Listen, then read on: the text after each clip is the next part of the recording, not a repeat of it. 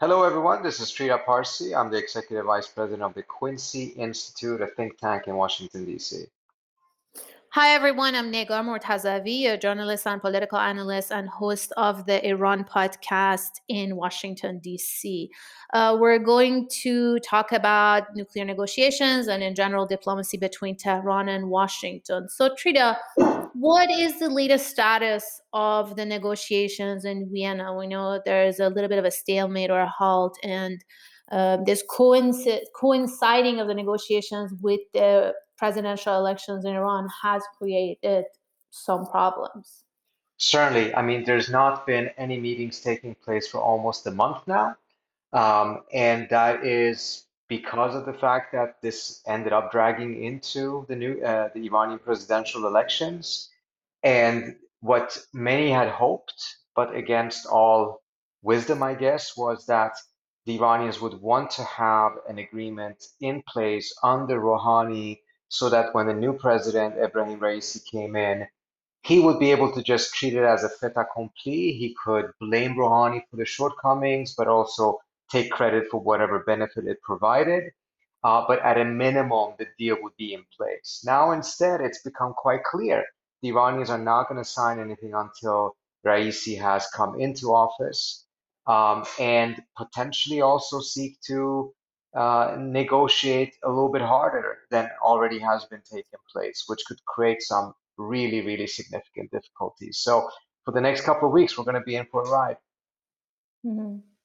And the question to me that is really quite decisive in all of this is, will Raisi try to change the red lines, or is he just under some sort of a political pressure to prove that he is a better negotiator than Rouhani, and as a result be able to say, see, I got a better deal, kind of similar to what Trump did.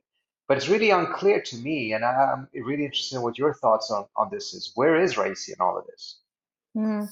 Well, the difference between Raisi and Trump is that he's not the top decision maker in Iran, and he's a close associate of Ayatollah Khamenei, the supreme leader. And we know that the nuclear deal as it exists had the approval of the supreme leader. So it's likely, or I'm hoping, that Raisi would eventually come around for whatever the existing deal is, or however the arrangement or agreement would be reached after he becomes president. But the follow-on problem is that the nuclear deal, if it does finalize, is going to be the floor, the ceiling, I'm sorry, and not the floor of diplomacy between Tehran and Washington. And this is something that could have been different if a moderate rose to power in Iran. President Biden potentially could have 8 years, 4 to 8 years, an entire 1 or 2 terms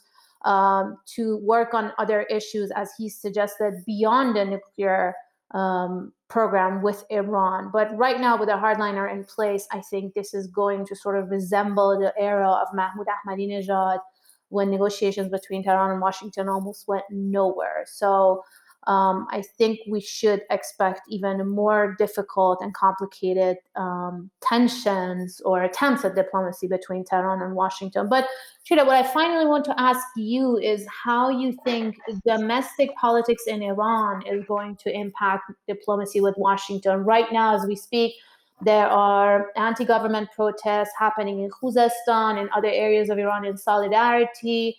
There's a lot of repression. The crackdown seems to be very violent by security forces.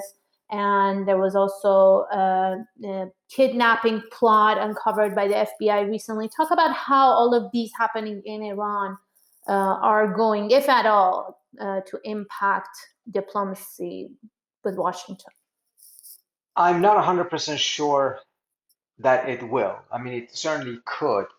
But I think from the Biden administration's perspective, getting this nuclear deal is so critical because it is essential to their broader plan for the Middle East as well as for Asia as a whole.